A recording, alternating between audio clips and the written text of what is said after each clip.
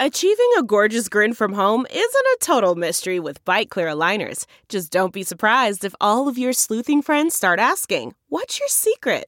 Begin by ordering your at-home impression kit today for only $14.95. Byte Clear aligners are doctor-directed and delivered to your door. Treatment costs thousands less than braces. Plus, they offer flexible financing, accept eligible insurance, and you can pay with your HSA FSA. Get 80% off your impression kit when you use code WONDERY at Byte.com. That's BYTE.com. Start your confidence journey today with Byte. Man, that sunset is gorgeous. Grill, patio, sunset. Hard to get better than that. Unless you're browsing Carvana's inventory while you soak it all in. Oh, burger time. So sit back, get comfortable. Carvana's got thousands of cars under $20,000 just waiting for you. I could stay here forever. Carvana, where car buying meets comfort, meets convenience. Download the app or visit Carvana.com today.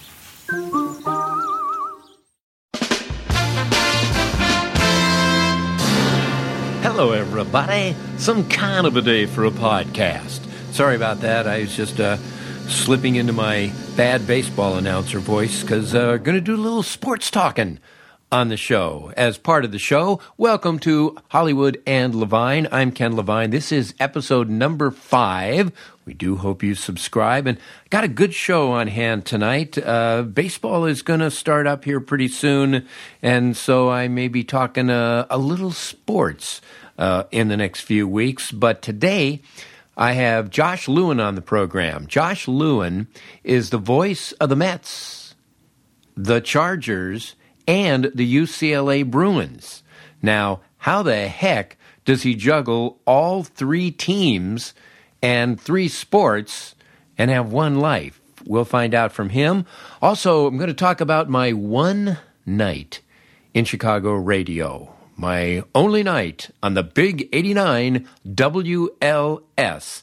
And audience testing is a mainstay of the industry, and I have the greatest testing story ever. So we have that, a lot more, a lot of fun. Let's get it going. But first, an audio montage of my credits. Moving on now.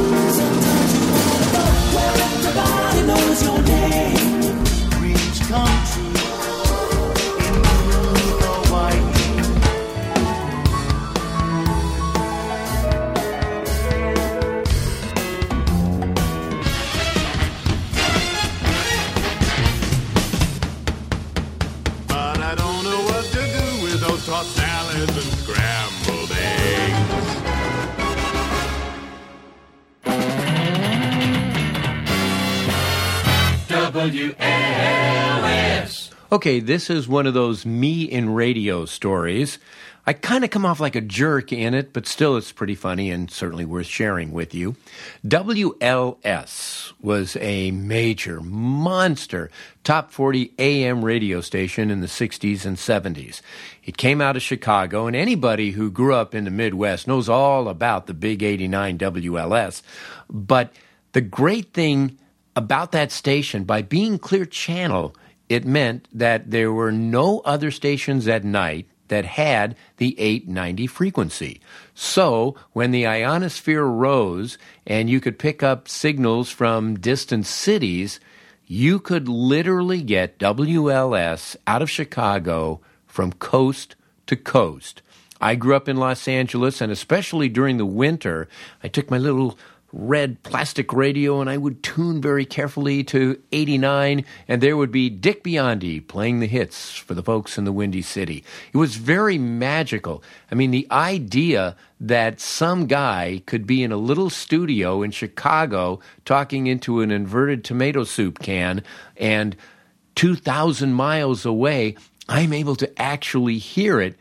I mean, that was magical. Of course, today, you can listen to this podcast anywhere in the world, but back then, man, to be on a blowtorch radio station that had that great a signal was unbelievable. Like I said, it was truly magical. Anyway, we go to 1988, and at the time, I'm working on Cheers, and my father, who was an executive in radio, as luck would have it, became the general manager of WLS in Chicago. So he calls me early in the year and says, we'd love for you to bring the family to Chicago for Thanksgiving. And I said, we'd be happy to do it, but only under one condition. Only if you let me do one all-night show on WLS. I always wanted to be on the Big 89. And he said, yeah, sure. He also was the general manager of their FM station, which at the time was doing really well. And he said, hey, I can put you on in the afternoons on the FM station if you want. I said, no, you don't get it. I want to be on in the middle of the night, coast to coast, on WLS. And so he said, sure, okay, fine. So we show up at Thanksgiving, and he decides to put me on the air that Wednesday night before, from midnight to 6. And so I'm very excited, and I go down to the station at night. And to set things up for you, WLS used to be a station where you had engineers that played all of the records, all of the jingles, all of the commercials, et cetera, and the disc jockey only turned his microphone on and off. Yeah, those were the days of unions. Well, by 1988, the disc jockey was then running his own board, playing all of his own commercials, all of his own jingles, et cetera, and so I would be running my own board, which was fine. I've run tons of boards, and as you know, I had been a disc jockey for years. You heard the embarrassing Beaver Cleaver air checks. So the board itself was very standard. You had slide pots, one for the microphone, one to bring up the network news, one to bring up the phone if you wanted to talk to anybody on the phone, and the others for the cartridge machines to play all of the music, jingles, promos, commercials, etc. By 1988, you didn't play records, you played cartridges, and they were very easy. You just put them in the slot and hit the button, and away they went. So that was the scene, and I show up at the radio station at like 11:30 to go on the air at midnight, and I see that the disc jockey has a memo that my father had written. And my father had said this: attention, my son Ken will be filling in doing the all-night show tonight. He didn't say Ken Levine will be filling in doing the all-night show. He said, my son. And, of course, the disc jockey on duty, and I do not remember his name. I feel bad. I owe this guy a dinner. You'll see why when I tell you the rest of the story. But he saw that, and he obviously figured, okay, this is some sort of vanity thing where the general manager is going to let his kid go on a 50,000-watt radio station, gets to play records for the first time in his life. So I show up, and he says, listen, I got to leave at like 12:15, and there's no engineer here. We're going to have to get somebody in here to run the board for you. And I said, because I could figure out quickly what was going on, and I decided to have a little fun with this guy. So I said, oh, no. Dad said that I could run my own board, that I could do it all myself. And he goes, okay. And I said, so how do we do it? What do we do? And he says, well, okay, this is the control board. And I said, where are the records? And he goes, no, we don't play records anymore. See, all of the songs are on cartridges. And I'm like, cartridges? What are those? And he's like already starting to sweat. He goes like these, and he holds up one of the cartridges, which looks like a pack of cigarettes. And again, I knew full well what cartridges were. And he says, okay, this is the cartridge. And I say, great, where do they go? And he says, in these slots. See, we have 8 cart machines. I mean, that was state-of-the-art back in 1988. Today, everything is on computer, and this is all completely obsolete. So I said, okay, well, give me a second here. Let me take some notes. And by now, this poor guy is just dying. Again, WLS, 50,000-watt powerhouse, and this imbecile is going on the air unsupervised. So I go, okay, got it. Carts go in those slots. And he says, all right, now on the board, here are numbers corresponding to the cart machines. So if you put something in cart 5, it's number 5 on the board. And number 5 on the board. Got it. He's like biting his lip, and he goes, okay, you turn the volume up and down with these slide pots. And I go, volume. That's what, how loud it is? He's just ready to kill my dad by this point. He goes, yes, that's how loud it is. You press the red button, and it goes on the air.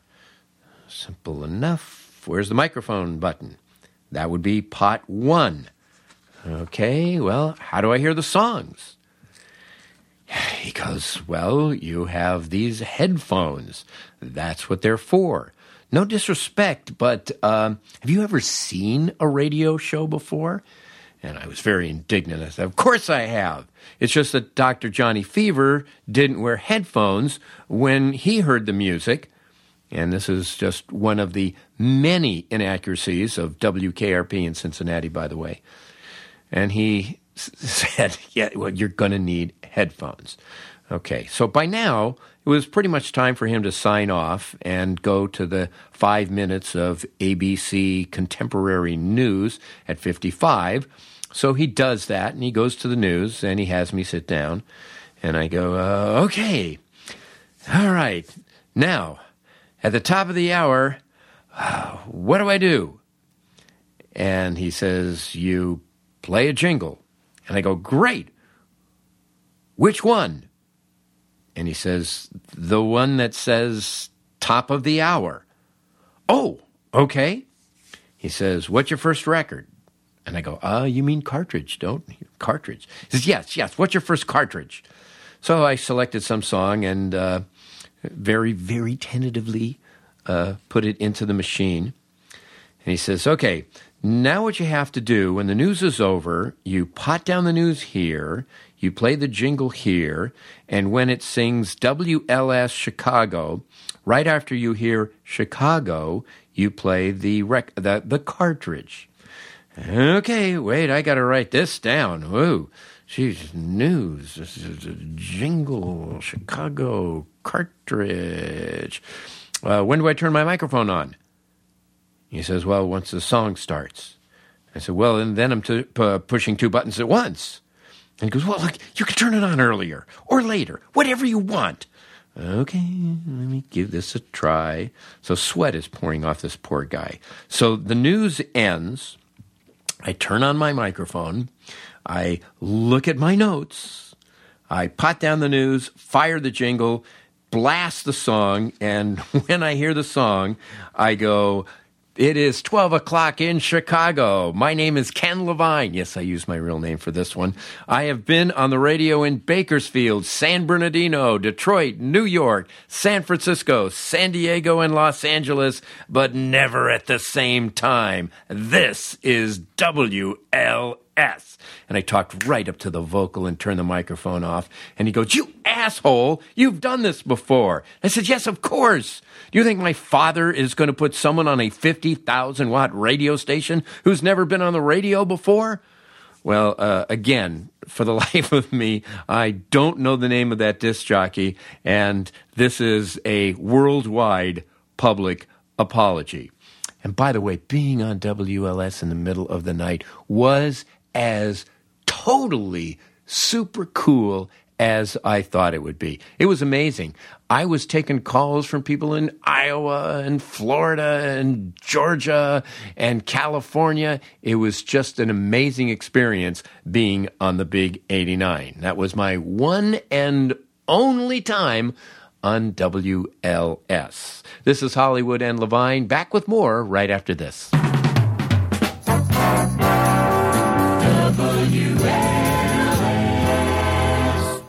So I log on to Netflix, and there on my homepage is a section of shows recommended for Ken, based, I suppose, on what I had watched before. But these are the shows that they think I would like. Real Life Swamp Wife, The Crown, Escorts, Criminal Minds, Kimmy Schmidt, and Trailer Park Boys. It's really kind of disconcerting now that anytime you make any sort of choice on the internet, that information is stored and somebody somewhere tries to anticipate what you may like. And obviously, they're wrong.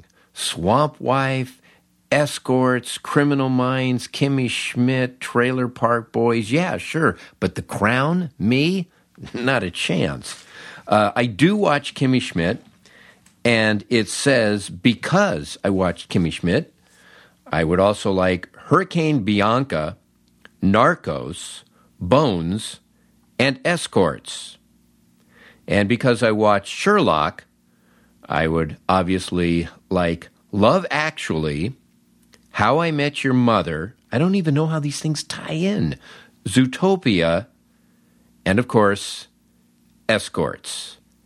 A few years ago, I was doing research for a pilot, and I had some questions about wedding gowns. So I made the mistake of going on the internet and looking up some sites that had wedding gowns. Oh man, for the next year, I was just completely inundated with bridal fair invitations and new looks for veils and trains and all this wedding stuff. And so I wonder, those people who over the last few weeks heard the expression golden showers for the first time, I wonder if they made the mistake of looking it up on Google and what kind of spam they now receive. Anyway, I am going to check out Escorts because it does sound pretty good.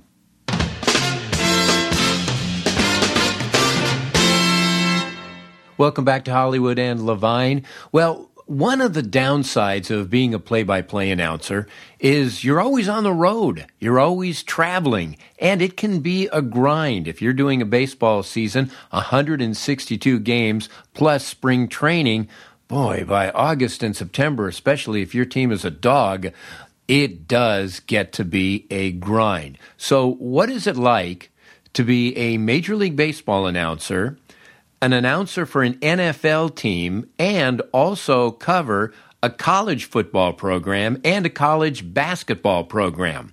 Well, Josh Lewin does all of that, and it's amazing to me how he can juggle it and keep it together. Recently, I had a chance to sit down with Josh. I think we were in the airport in Denver, and it was a 10-minute layover. Anyway, my conversation with Josh Lewin. You have 3 jobs. You do the Mets radio, you do the Chargers radio, and you do UCLA football and basketball radio. At what point does it become absolutely crazy with conflicts? Because you have one team playing in New York and the other team playing an hour later in San Diego. What do you do? Late September-ish is kind of the imperfect storm. That is absolutely true. The fact that they're all radio helps. I mean, it's not like I got to travel with TV makeup and ties and blazers, you know. I mean, so now makeup takes up a lot of room. It really does, yeah, especially when you got a face like me. So there's a weird way to just kind of put everything in silos somehow, where you just kind of trick your mind into, okay, today is Mets Day, okay, today is UCLA Day. And I've always wondered how racetrack announcers can know the names of 12 horses and then 8 minutes later they know 12 different horses. I mean, how do they do that? How do they expunge everything they had to know and then get the other stuff? And I guess it really is just kind of a weird little muscle memory trick that you're able to pull off on yourself. That I have yet to have a Met in a Bruins game or a Charger in a Mets game. Knock wood. Have you ever missed a game? I missed 1/4 of a Chargers Green Bay preseason game because of a mechanical coming out of JFK, where we literally sat on a plane for 6 hours on a sunny day. You must have gone nuts. Oh, I tore everybody a new one. I'm like, are you kidding me?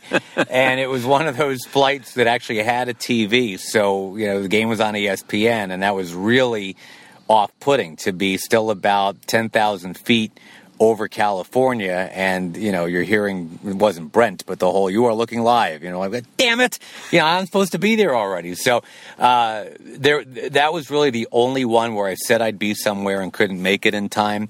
But no, other than that, again, knock wood, everything's gone okay. Give me an example of, you mentioned in September when you have to bounce around from time to time. Give me an example of, say, a week, and where did you have to go? Well, let's see. The second weekend of September this past year was probably high tide. That was a Mets game somewhere east on a Friday. I had UCLA against UNLV in Pasadena on a Saturday, so it was a 6 a.m. flight out of New York to get to L.A., head to the Rose Bowl, get ready for that. And then the Chargers had the indignity of opening their season in Kansas City on the Sunday with a noon kick. And Kansas City, as you know, Ken, is not an easy place to get in and out of. Nor would you really want to. But that's where they were, and the only shot I had was UCLA was really cool about it. They let me blow off the post-game show. They arranged for me to get an escort out of the stadium. There was like a motorcycle cop that took me kind of like on a side street that you're not supposed to go on, and was able to get to LAX in time to fly through Vegas to hook up with can I say Spirit Airlines and MF them without anybody getting mad? They're horrible. But that was the only shot I had, was to get to Kansas City, was getting to Vegas in time to get this weird 1:20 a.m. flight to Kansas City. And it worked out. Everything was fine weather-wise. And then I landed Kansas City at, I think, 7.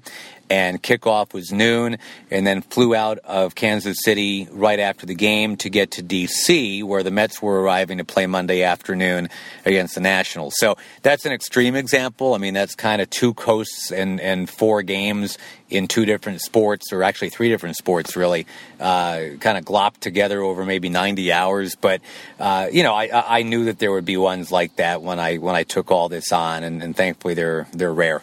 And finally, there was a day when you did both a football game and a baseball game in 2 different cities. Talk about that. That was my Mount Everest. That was because it's there. I want to see if I can make this climb. The Chargers had a 1 o'clock kick, and UCLA's game that night, basketball game, was at 7, or was it 6? It was 6, because 7 would have been too easy.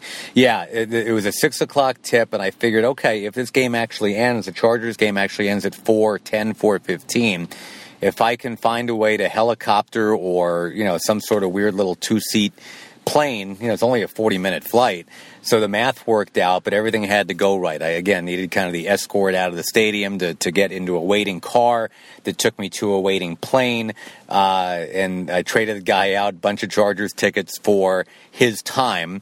Just had to pay him for the fuel, which was a couple $100. But, I mean, that's just what you got to do. Okay, wait. So this happened twice, because I remember during the World Series. I did that too, thing. yeah. So this most recent one, I got to Santa Monica Airport at 5:40, walked into Paulie at 5:55 for a 6 o'clock tip. That one was pretty cool. But no, the other one, you're right, and I actually had some time to spare on this one, as it turned out, it was Game 5 of the World Series with the Mets and the Royals, where the Chargers happened to be playing in Baltimore. And again, if they'd been playing somewhere else, if they'd been playing back on the West Coast, there's no way this happens. But 1 o'clock kick, game ends pretty much right on time, 4:10, 4:15. Got a flight, one of these little 2-seater jobs, and I actually had to pay a lot more than $200 for this one. But, you do what you got to do. It is tax deductible, I found out. And, went up to LaGuardia from Baltimore, landed at, I think, maybe 6, and World Series games don't start till like 8:15. So I actually walked in the stadium, had time to get some food and fill out my scorecard. But yeah, that's an adrenaline rush. And the thing I remember about that one, which was kind of neat, was I had to be packed. Had the Mets won that night, which we were all rooting for, they would have had to go right to Kansas City to resume the rest of the World Series. So I was packed. I had all these clothes with me just in case I had to, after Game 5, get on the Mets plane to go to KC. And instead, I just took a subway back to my apartment and just crashed. Well, I'm exhausted hearing about it. No, it's fun. But you know what, though? It's not like I'm going off to read actuarial tables. I'm not going off to work at Taco Bell. I mean, this is fun. I mean, this is what I've always wanted to do ever since I was a kid.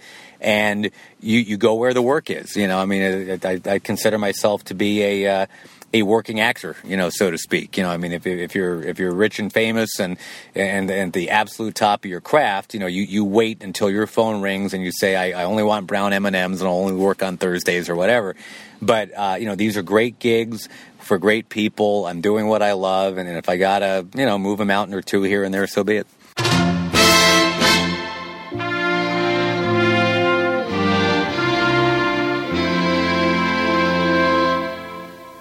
Here's my favorite testing story. Testing is so prevalent in television and motion pictures, for that matter. I mean, networks just rely on test results to make their decisions. But this is not something that is new or even something that is recent over the last 20, 30 years. My favorite testing story takes place in 1939, and it involves a classic movie called Ninotchka. Ninotchka was a comedy that was written by Billy Wilder, and Billy Wilder was a great writer-director. He did such movies as Sunset Boulevard and Some Like It Hot, 1, 2, 3, Ace in the Hole, Double Indemnity, Witness for the Prosecution. I mean, on and on and on. Just a brilliant body of work. And the director was Ernst Lubitsch, who made wonderful, sophisticated comedies. And people talk about the Lubitsch touch, that he had just an elegance about him. And his comedies were just fine soufflés that always rose. So Ninotchka was finished, and they decided to test it by having a preview screening in Long Beach one night. And back then, you didn't have computers or anything. You just handed out questionnaires to people, and they just filled them out. So they go down to Long Beach. They screen the movie. They get a stack of these questionnaires back, and Lubitsch and Wilder are in the limo, and they're heading back home to Hollywood, and Lubitsch is reading one after the other, and eventually he just busts up laughing. And he hands the questionnaire to Billy Wilder. And this is what it said, and to me, it's just the greatest line about testing ever. This guy said, "This movie was so funny, I almost peed into my girlfriend's hand." Think about it. Back after this.